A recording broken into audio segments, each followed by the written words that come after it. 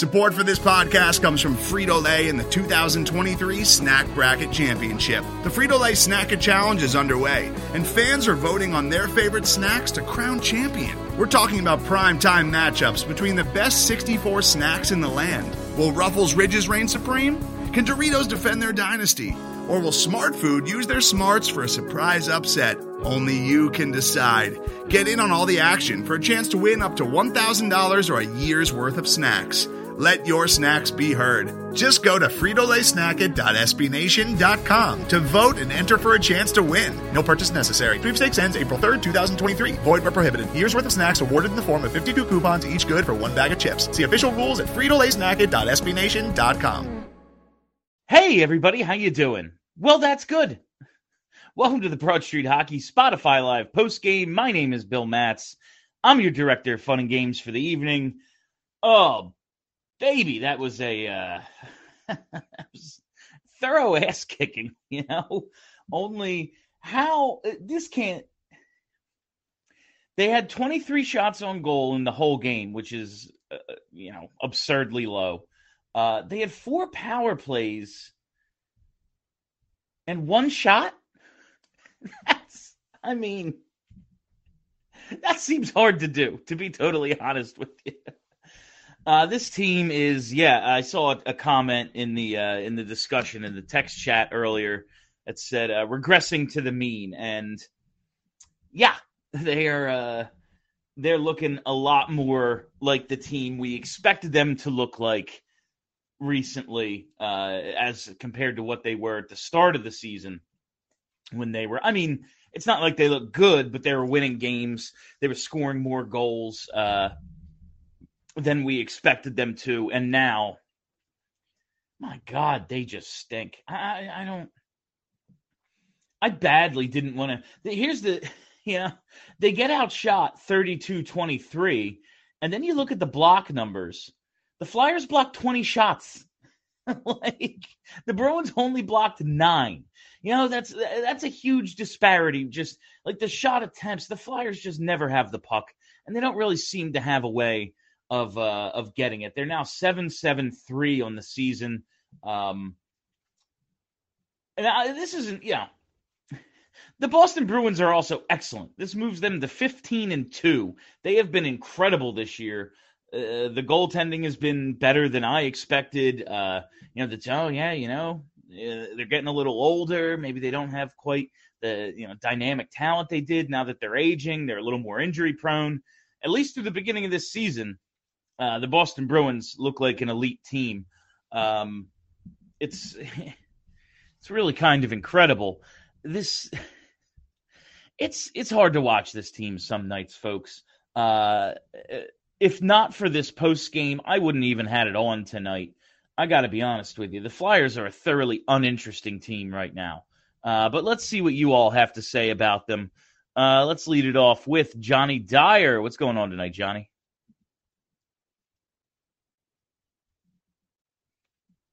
Johnny, you got that mute button. I got it. Oh, there you go.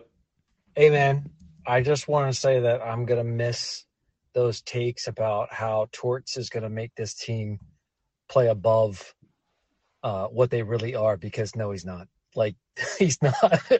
They are garbage, and it is wonderful. I feel great. I was like, man, they're going to pick 14 again.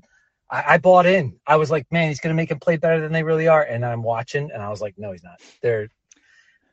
I think Warren said it in the chat. Like, yeah, they're probably, they might pick top 5. Like, I guess they're god awful, and it's despite them really trying and really thinking they have a team. Even though Fletcher's like, oh, yes, he's rock hard thinking about this team, and they are terrible. Yeah, I do think they'll have a chance in a lot of games against the more. I think they can still beat a lot of the mediocre teams. I don't think they're they're going to get rocked when they run into the Boston Bruins like they did tonight, because Boston is just so much better. But I do think, and now it hasn't shown itself, but against the Columbuses of the world and the more the middle tier teams, I think maybe that gets them to that 14th pick. But on nights like tonight when they just show you what they really are, it's hard to think they're anything but one of the worst teams.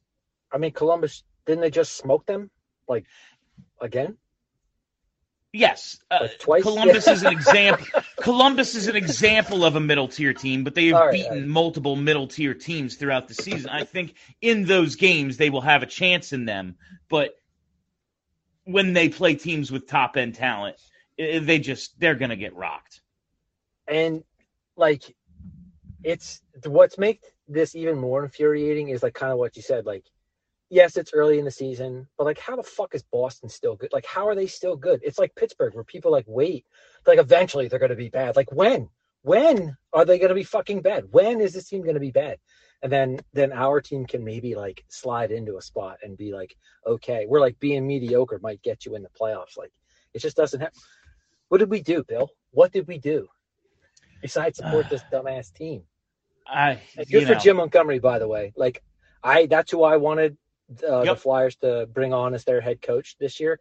And honestly, like, I'm such a sadist, I guess, where, like, I love that, like, I want Johnny Gaudreau to stick it to him every time that he plays them. I want them to put the dagger in him just because, like, oh, screw you then. And the same with, like, this guy with Montgomery. Like, I think he would have been a great coach for this team. Not that I got anything against Tortorella, but, like, this is the guy I thought would be fantastic to put in. So every time he plays him, like, stick it to him. Anything to help get Chuck Fletcher out the door is a good thing. Yeah, and everything that, one, like, proves us right. Like, I really wanted Jim Montgomery, too. No, like, I really wanted Jim Montgomery, too. I really wanted Johnny, and it's just, like, John Tortorella will not be here when this team is good again. Now, Boston is good right now and good for them, but, like, Jim Montgomery's your young guy. If you're going to go through growing pains and if you're going to grow a culture and, like, have young guys that you want to bring along, maybe hire a coach who's going to be here when they're veterans. I don't know. Like Jim Montgomery had there's a chance of that happening.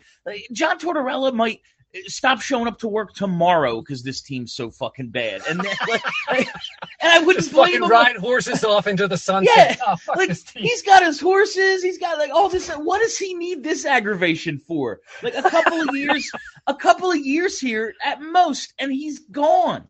I believe maybe he's looking to, like, establish himself, like, to move up in the organization, not be the coach, but be something else throughout. And good for Tortorella. I hope that happens. That would be cool. But I just it didn't make sense. Baby.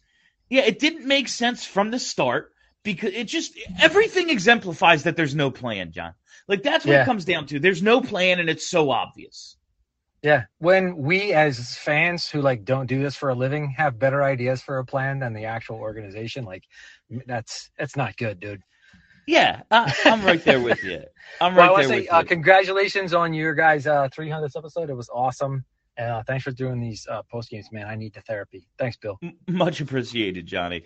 Yeah, like, and I'm not even saying my ideas are good or would work. I just think that they're better than Chuck Fletcher's. You know, that's it. It's a low bar to clear. I don't think I could GM a team to a Stanley Cup. I'm not insane, but I think I could do a better job with the Flyers budget than the guy that is in charge. And I think most people I know could too. Let's go to Zach Boyle. What's up, Zach? Hey, Bill. How you doing? Very well, very well. Good. Yeah, I guess I can't really be too mad about what happened tonight because it's Boston and they were. Oh yeah, like, they're awesome. Yeah, they were like an 88 win percentage or something like that on the season, so it's something insane. But the one thing that I've had a problem with over the past two seasons, and it really showed its head today, Ivan Provorov. That dude, if there was a simple play, he would make the most difficult version of it every single time. I've never seen someone just make their job exponentially more difficult the way that he does. I can't believe how thoroughly unimpressive he's looked. Like, he looked better to start this season, and I think overall he's playing better than he has, like, the last year and a half or so. But just thoroughly unimpressive all the time. The thought of him being a top-pair defenseman is laughable at this point. I just don't understand. How can you be 7th overall draft pick, and come from the Russian hockey school where like they focus on skill and finesse versus anything else, and you can't handle the fucking puck? How many times have we seen it bobble over his stick at the blue line and then it go the other way for a 2-on-1? What the fuck are you doing, man? He came to North America too early. He really needed to stay over there a few more years. It is like I wanted in that draft, like I always joke now, like in the first Columbus game when the scoring went Gaudreau from Werenski and then Werenski from Gaudreau, like, oh yeah, look at that, the two biggest, Ron Hextall's and Chuck Fletcher's biggest mistakes coming back. I joke, but I wanted Provorov in that draft, and one of the reasons I wanted him was because I was like, oh cool, a Russian defenseman. That sounds like fun. And he's the opposite of that. They had to get a guy from South Jersey to handle the puck for him. Yeah, it absolutely blows my mind. And the other thought I have on that is like, all right, so if you're Chuck Fletcher and you think that Rasmus Ristolainen is worth a first-round draft pick and whatever else, why don't we just flip this guy? I mean, he's clearly hasn't worked out. He's had multiple years of just being piss fucking poor. The team just isn't this just isn't it for him. Like, he needs to go somewhere else where all of his mistakes of trying to do way too much every single time can be hidden. And if you think you can get a first for Rasmus, who's playing third pair minutes, you could probably get an entire roster for Provorov. I would love, it's just, why don't they do it? Because they don't have a plan. That's what it all comes back to. Because they think this team can win. None of it makes sense. Absolutely none of it makes sense, Zach. Like, why didn't they flip Ristolainen at the deadline last year? Why are there still veterans on this team? Why is Travis Sanheim signed to an 8-year contract, like at the absolute maximum amount of money he could possibly ask for? I'm baffled by the direction of this franchise. I could get drunk on my couch tonight, fire up NHL on my Xbox, and GM a team better on the most extreme difficulty, better than they could. And I realize that's a video game, but like I could do that piss drunk. It makes absolutely no sense. And one other question, and then I'll let you go. Who do you think gets traded at the deadline, if anyone? Oh, man. I mean, I got to believe as long as JVR is healthy, you can cover half his salary and get something. Like, I hope they trade everyone that's not fucking nailed down, but they have so many guys on long-term deals, and the only thing teams don't want is term. Like, it's a poison pill. Like, oh, yeah, well, I would love him, but he's got 4 years left, so absolutely no way. And that's half the team. Hopefully everyone on a 1-year deal is moved and they just start the process of building this thing over a year too late. I mean, just fill your roster with ECHL guys. Why not? It's basically what you have now anyway. But all right, thanks, Bill. I appreciate it. All right. Thanks a lot, Zach. Thanks for jumping in tonight. Let's see here. Let's go to Patrick Reedmiller. What's going on, Patrick? Hey, Bill. Long time no see. Yeah, it's been a little bit, right? Man, that was... You know how we were all excited last week that maybe they could be something, but then I'm just like, wait till Thanksgiving? Just look at our next 10 games, and it looks pretty bleak. They could turn it back on at any point. I just kind of thought the wave would last a little longer, like they'd start feeling good about themselves and maybe we'd get a little bit more. And ultimately it's good. Like, it's good that they lose as much as possible. It's what I wanted coming in. It's what's best for the long-term health of this franchise, to lose as many games as is humanly possible and get yourself the best chance at a great draft pick. But it doesn't make watching them any easier. Like, oh, I want them to lose, so losing is... Yeah, but sitting down and watching the game, I can't root for Boston. Like, that's not something I can make myself do. Yeah, and speaking of Ivan Provorov, yeah, I think something's got to be done. I really think the social media stuff, really, he's too into that. People commenting about his play and stuff. I really think it hurts his feelings. Maybe that's it. I don't know what it is. He's just... I thought Torts would take the phone away. We hear so much about how he's such a hard worker. He's a workout machine. We know he can play all these minutes. We've seen him have success before, but he's just regressed so much. He's just like I said earlier, thoroughly unimpressive. He never does anything that I'm like, oh, damn, yeah. Even if he makes a good play, it's like a very basic, like, okay, yeah, most people would make, he just does nothing that says, oh, yeah, first pair defenseman, definitely. Nothing that says that to me. Yeah, and well, to even more bad news, I wonder what's going on with TK because I think he hurt his hand or something. Yeah, I heard hand or wrist. Maybe we'll get an update during this, if not tomorrow. But yeah, like one of the guys who's actually been interesting to watch. Yeah, if he's out any length of time, I mean, they're never going to score. Bad. Yeah, Owen Tippett maybe picks it up, but like, yeah, he was connecting was like what, almost a point per game to start the season, I guess. He's been really good. But yeah, another boring one. I guess we'll see what Thanksgiving brings. Maybe Chuck Fletcher will be out the door, and I'll end on that one, Bill. Thanks as always. All right, appreciate it, Patrick. Let's see here. Harris Barnes. Good to hear from you, Harris. What's up tonight? Bill, how are you? Very well, very well. Harris, I got a DM from a guy today who lives in Columbus, and he said he was at one of the Flyers Jackets games, and just struck up a conversation with a guy next to him, and halfway through just goes, "I know this guy's voice," and it turned out to be you. So You are now getting recognized by voice because of your appearance on these shows. You're basically the co-host, Harris. Yeah, it was a funny encounter.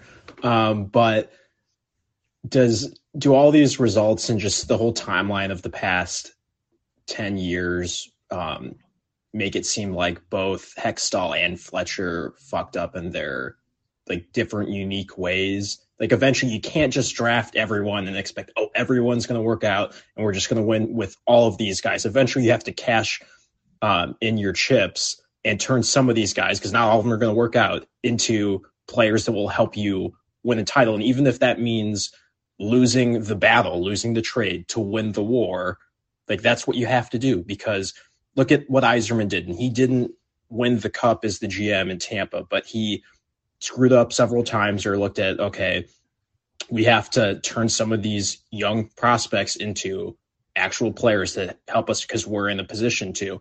And I don't know if it's part of it is that the Flyers weren't quite in that position other than maybe once or twice. And both GMs realized that they weren't close enough, or they were just too patient enough with the approach. It seems like they completely screwed up on how to run a franchise, and they're still in the same spot.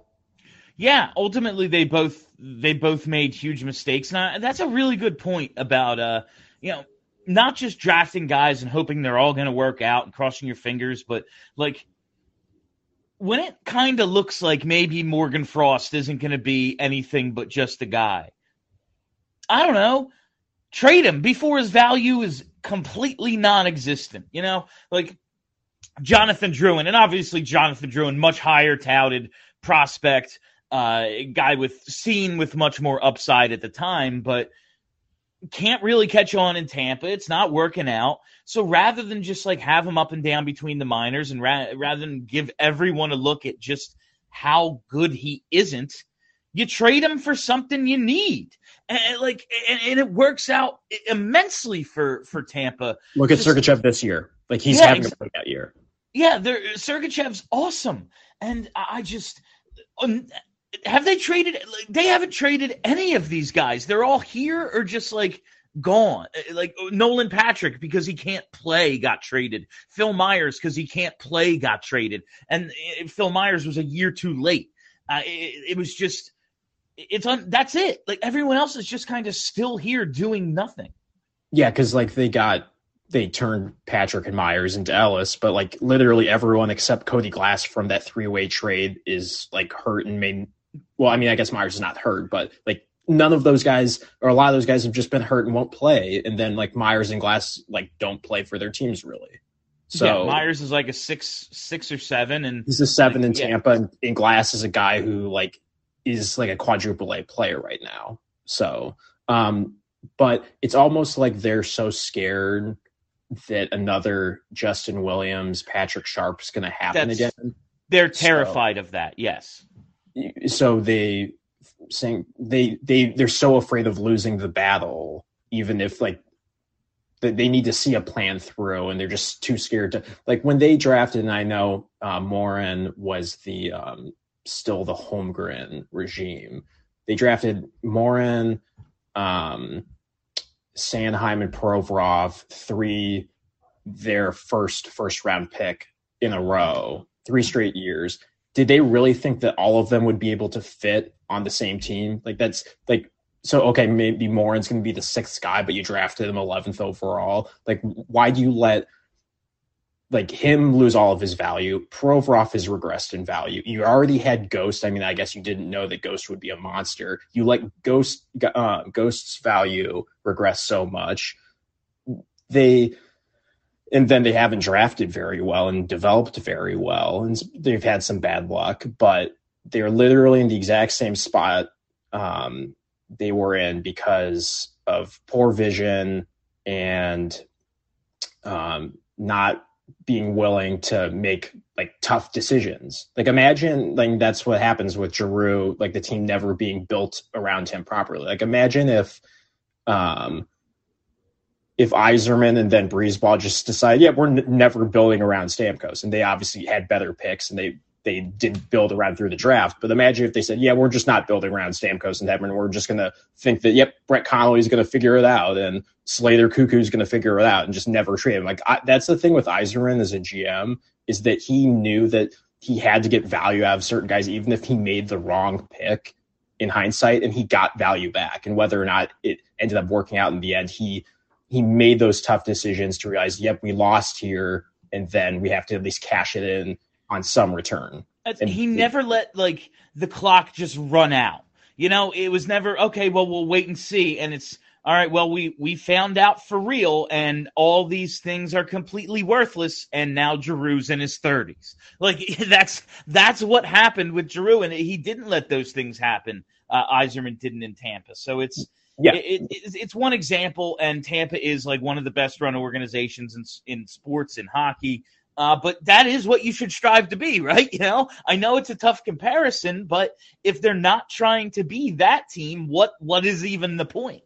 Yeah, because like the Yzerman and Al Murray, the head scout there, they saw that, okay, yeah, we drafted Hayek and Howden. They're decent, but we should have drafted DeBrincat, and they turned that into McDonough and 2 year or a year and a half of JT Miller, which turned into Blake Coleman.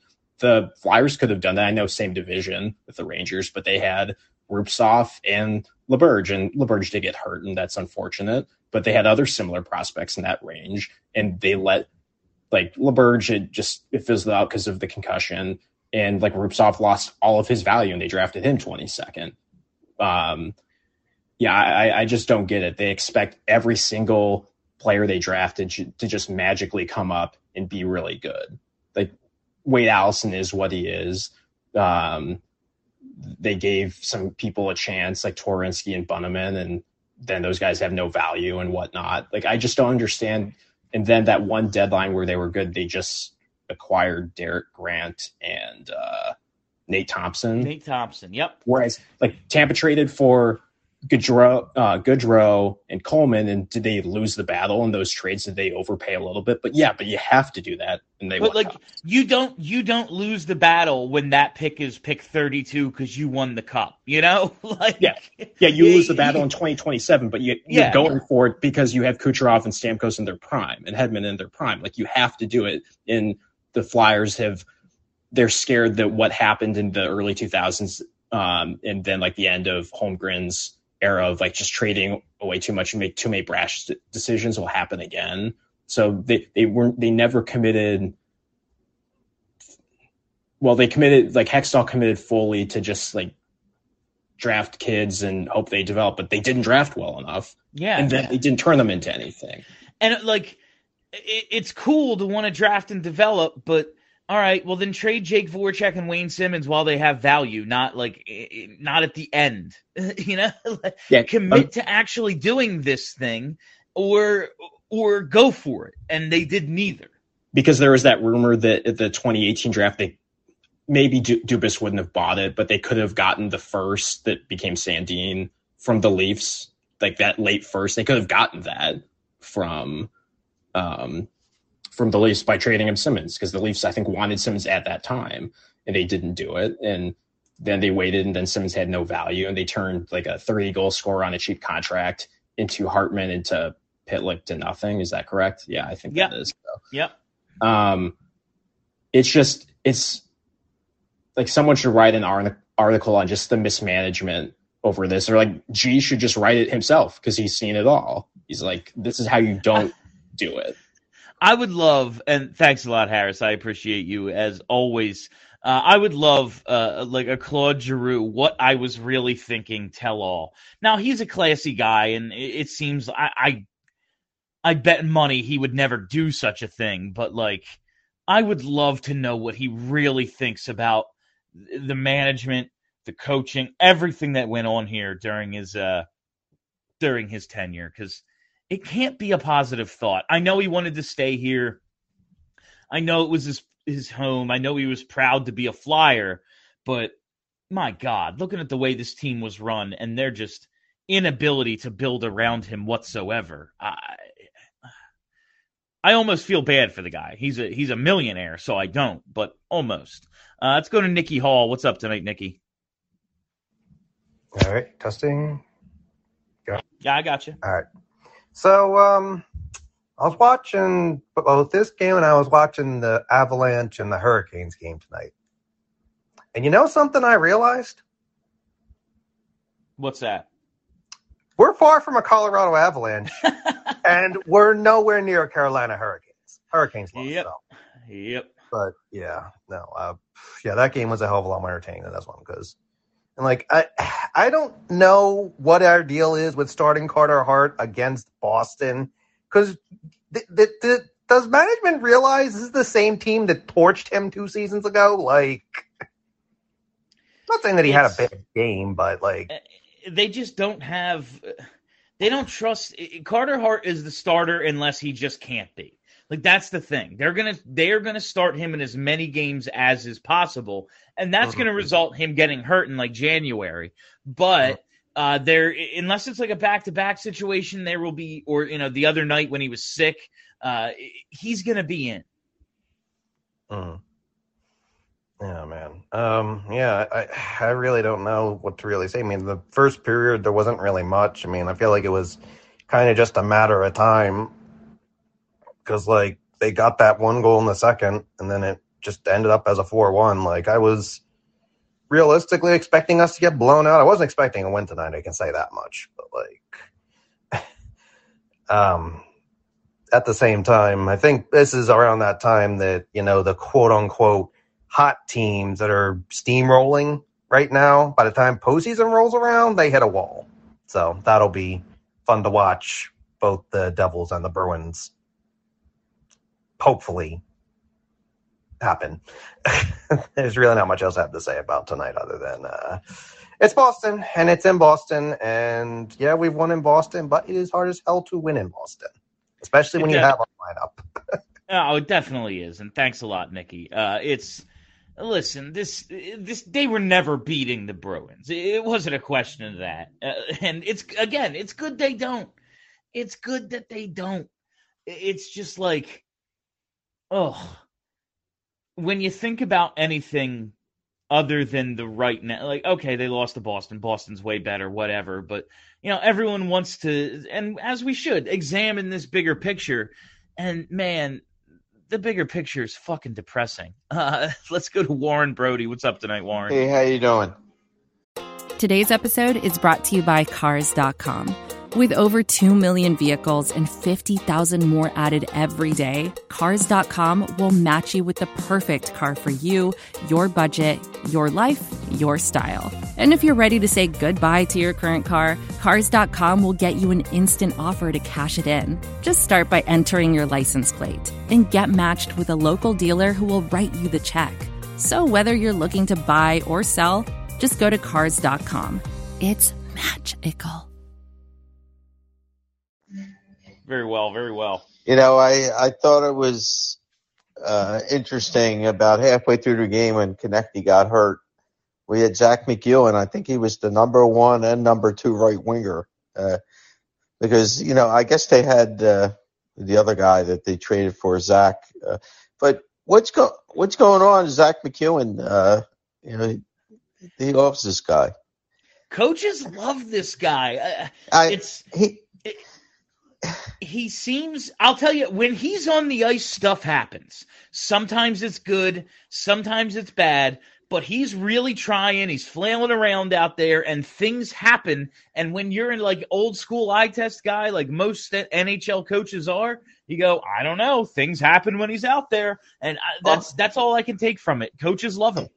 All I know is we have a lot of waiver pickups. We have Nick Sealer. We have a lot of guys that we can't win with. And something I was thinking about Farabee and Lawton. There are no shows. What is going on? Some of these guys, they disappear. I was thinking about Joel Farabee today and earlier this week, and you remember, like, with the Giroux stuff when it was all going down last year, and Giroux, like, told Farabee, I want you to break all these records. Like, he really looked like he was on one hell of a trajectory to start his career. Like, through the first, 2.5 seasons, he was basically on the same goal-scoring pace as David Pastrnak. Now, maybe it's still recovering from the surgery and everything he had, and I'll allow him that. It's definitely possible. But he has just been a non-factor this year. Yeah, and there's the same thing that's been going on the last few years where guys go through games and like Morgan Frost scored 2 goals the first game. He hasn't scored since. It's the same old stuff. This stuff with Tortorella after the game, I'm getting a little tired of hearing, this team needs to figure out what they are. I think we all know what they are. They were a little hot beginning of the year, but this is not going to be the goalie had like a .970 save percentage, so they won some games. Like that's what happened. You're right. You're right about that. But it's interesting. I was watching Urson a little bit, and he looks like a really good goalie. And I'm wondering what's going to happen. If he has a good season, they may have to blow this up. And I wonder if Carter Hart's going to get traded. Well, because we need some centers on this team. We have no offense. It's atrocious. Even if they are to hold on to Carter Hart, and I assume that they will, you really have to have a young, homegrown backup goalie behind him because they need to spend money everywhere else because they don't have any talent in the system outside of a couple of guys who might end up being really good, but they don't have anything. So they're going to have to spend a ton of money. That means you can't go out and get a veteran backup goalie. You have to have a cheap homegrown option, whether it's Sandstrom or Urson or whoever. Maybe Fedotov shows back up next year. Who knows? But they have to do something at that backup goalie spot because they can't pay for one. They have to pay for literally everything else. And I don't think these guys can keep up the pace he wants them to play, and I think we're starting to see that. And they're getting injured again, one by one. Yep. So we're going to have the Phantoms up here soon. And honestly, that's probably for the best, Warren. Yeah. So have a good night. All right, take it easy. Thanks a lot. Yeah, there is something to especially now with the schedule really condensing. Like they're playing. October, I thought the schedule was a lot more spread out. They had, 3 days off, 4 days off a few times. Now,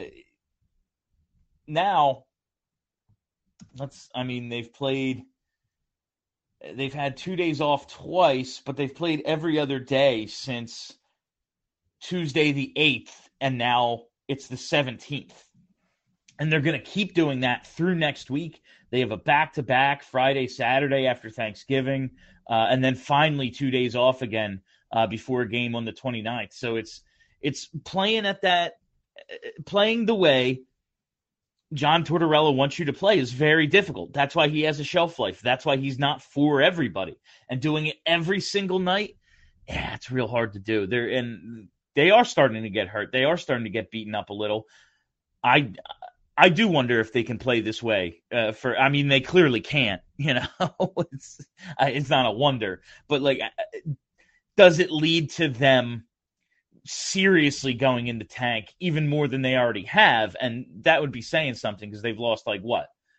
1, 2, 3, 4, 5 in a row. It's Montreal's next there, but oh man, I'm definitely betting on Cole Caulfield to score that one. All right, let's go to Zach Weatherholt. What's up, Zach? Hey, you got me? Yeah, what's up tonight? Oh, not a lot, Bill. I knew this was going to be a hard one. Well, I knew the Bruins were going to win. We all knew the Bruins were going to win. Yeah. So frustrating to see Carter Hart. Like, Scott Lawton in the postgame said Carter Hart bailed us out a few times, and that's like the understatement of the year. Like, Carter Hart plays really well, and he can block, but he needs a defense with him. And, like, I don't think that there's just getting rid of a player or trading a player or pulling one guy in. Like, we need to just – this is supposed to be a rebuild, and we just didn't get it, Yep. And so it's all part of the plan, I guess. We gave Risto and Sanheim big old contracts. It's just like I want Carter Hart to be traded. I don't want to see him go, but like I want to see him perform well on a team that could use him and utilize his skills before he, he's not going to get much better, but he will eventually get worse. It's frustrating to see a player like that. It's the whole thing. Like I think Kelly said it on the last Broad Street Hockey. When you trade your longest tenured captain in franchise history, the best forward on your team, like that signifies we're going to rebuild. We're starting over. And they just went, we're not doing that. We're basically doing the Ron Hextall plan all over again, except you don't have Giroux and Voracek to drag you to the playoffs in their prime. Like, it's the exact same plan. Yeah, we're going to try, but also we're hoping to draft. Like, no, man, you got to do one or the other. You can't be in the middle. Well, and even any of the guys we have right now, like, I don't see almost any of them developing into a Giroux or into, even... Oh, God, no. Like, it's...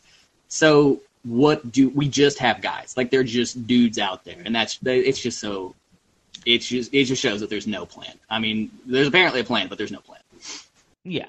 Like, that's the... as I just saw someone put, like, we're nowhere even close to, like, a Buffalo or a Montreal, and they're not, because, like, you look at Montreal, yeah, they're bad. But, okay, Suzuki and Caulfield, that's a starting point. Like, the Flyers' starting point is still hypothetical. It's Cutter Gauthier, and then hopefully whoever they get in this next draft, Like, Gauthier's an 18-year-old freshman in college. Now, he's killing it. But we don't know. Like, that's the starting point, and he's in college. We have no idea. Yeah, it's just like, I know that we want to lose games, we want to draft well, but it's like it sucks to know that even next season's probably not going to be great, no matter how well we draft. Like, we got to look like 2-3 years ahead to even have a hope of having a decent team, and that just sucks. That's really all I got. No, Zach, I'm right there with you. I feel you. Thanks a lot. You can look at tonight's game and be like, oh man, that's hard to watch. That wasn't that fun. And then it's like, oh, if you look further down the road, it gets even more depressing that there's no, I say all the time, there's no plan. And, I know what that means, but then I start thinking like, oh, how long does that affect them? Like, having no plan right now means, what do they do next year? What does this team look like in 2 years? Is it still the exact same team, but with like Cutter Gauthier? Like, yeah, probably. They have so many guys locked up. Imagine if Sean Couturier can come back, but is just a shadow of himself. That's the worst case scenario for the team. Like, they're just stuck with this guy on a long-term deal who. They could be in even worse shape than we think, just based on like what the possibilities are for some of their like injured guys like Couturier and the way other players turn out. But all right, let's go to 69. What up, 60? Hey, Bill, you got me? Yeah, what's up? First of all, congratulations to you, Steph, Kelly, and Charlie for 300 episodes. I got to tune in a little later and catch it on the podcast feed. Oh, thank you. Thank you very much. Appreciate it. So, what does Tampa, Colorado, and the New York Islanders have in common? What do they have in common? Their first defense makes less than Risto and Sanheim next year. I don't know. I really don't know how Chuck's like keeping his job after this year. There's no shot. We say this every year, but man, there is no shot. No, and that's, the Flyers budget and Comcast Spectacor's budget is a blip on the radar for a mega corporation like Comcast. But at a certain point, someone has to look at these books and go, what is the return on this investment? Even if I always say an owner should, and it's different because it's a corporation, not a guy, but an owner should treat his team like a boat. It's something you just sink money into and have some fun. You're not looking to make money off of it, and if you do, that's great. I even with that perspective, I'd be looking at this team like I'm not sinking another dollar into this fucking thing. Look at how they're mismanaging my money. Like they just set it on fire. It's unbelievable that they have zero cap space. They are over the cap, like with their true roster, and they're horrible. And even if Ellis and Couturier were healthy, they wouldn't be good. They'd be mediocre at best. Yeah, I mean, I guess Comcast is publicly traded, but there's no fiduciary responsibility for Chuck Fletcher by any means. But yeah, I guess not. Also, you mentioned on the podcast or on one of the shows recently that I guess all the jobs that you've had before, the companies have gone under. You've never been fired. Yeah. So how do we get you a job with the Flyers? That's a great question. Well, they listen, so I'm hiring, or I'm available. Flyers. All right, thanks, Phil. All right, take it easy, 60. Thanks a lot for joining tonight. They would never. Ephraim, what's up tonight, Ephraim? Ephraim, hello. Try that mute button. All right, I've got nothing from him. Let's go. All right, Harris wants to jump back in. What's up, Harris? I just saw that, or I remembered that, yeah, Chuck made the Ristolainen trade, and if that was a win now move or whatever the hell that was, like you traded a first round pick, you finally trade one of your picks because in theory, yeah, it doesn't matter that much in the present.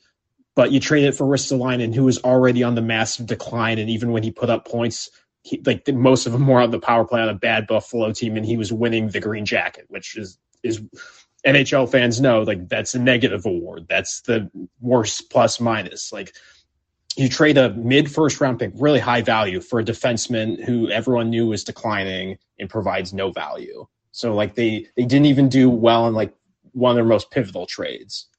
Even like, his first season here, they lose Ryan Ellis. And after having just given up a first-round pick for him, they're like, yeah, we're going to put Justin Braun on that first pair with Provorov because Risto doesn't belong there.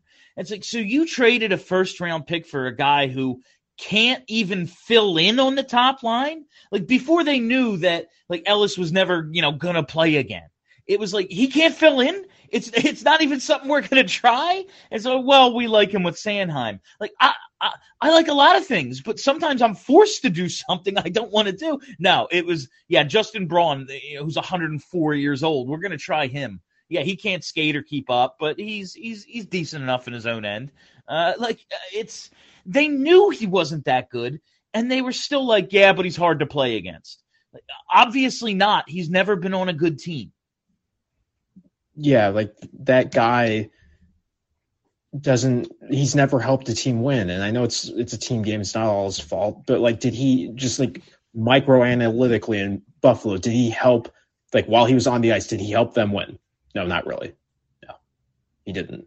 It was just a guy who hits. They wanted a big guy who hits, and that's fine for not a first-round pick if he's on your third pair. I think there's a need for some physicality. I also think, like we talked about this on one of the shows recently, the definition of physicality has changed. Like, the game is so fast. If you chase hits, you're just out of the play. I don't care if you knock a guy unconscious. It's still just 4-on-4 the other way.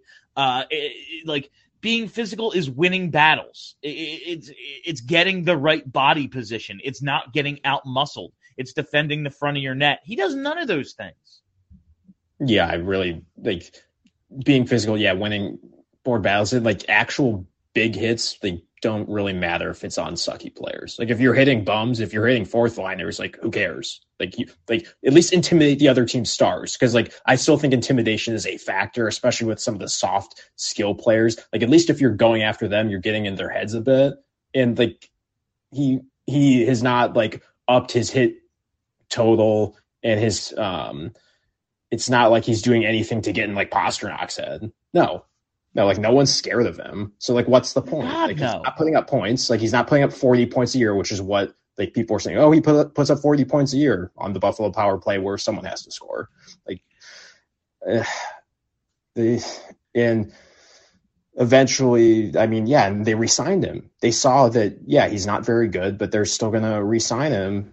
And I don't. Truly and unbelievable. I mean, completely believable because Fletcher's horrible, but, like, how did you watch him have that season last year and go, yeah, $25 million, definitely? So was it 5 by 5? I think 5.1 by 5, something like that. Jeez. Do you think, like, they brought in Hayes, they did all these things that, like, in theory would have, like, made it, like, Johnny want to come, even though, like, it as early as 2017, he's, like, on record as saying he wanted to basically play at home. He just couldn't really say it because you're under contract. Yeah. But do you think Hayes went up to the front office and say, hey, can we, like, sign Johnny? Just make sure you get Johnny. Like, do you think players, like, look for these things or and, like, act, like, voice their opinions, or are they just so, like, bland that they just let everyone do something because they knew that Johnny wanted to go to Philadelphia?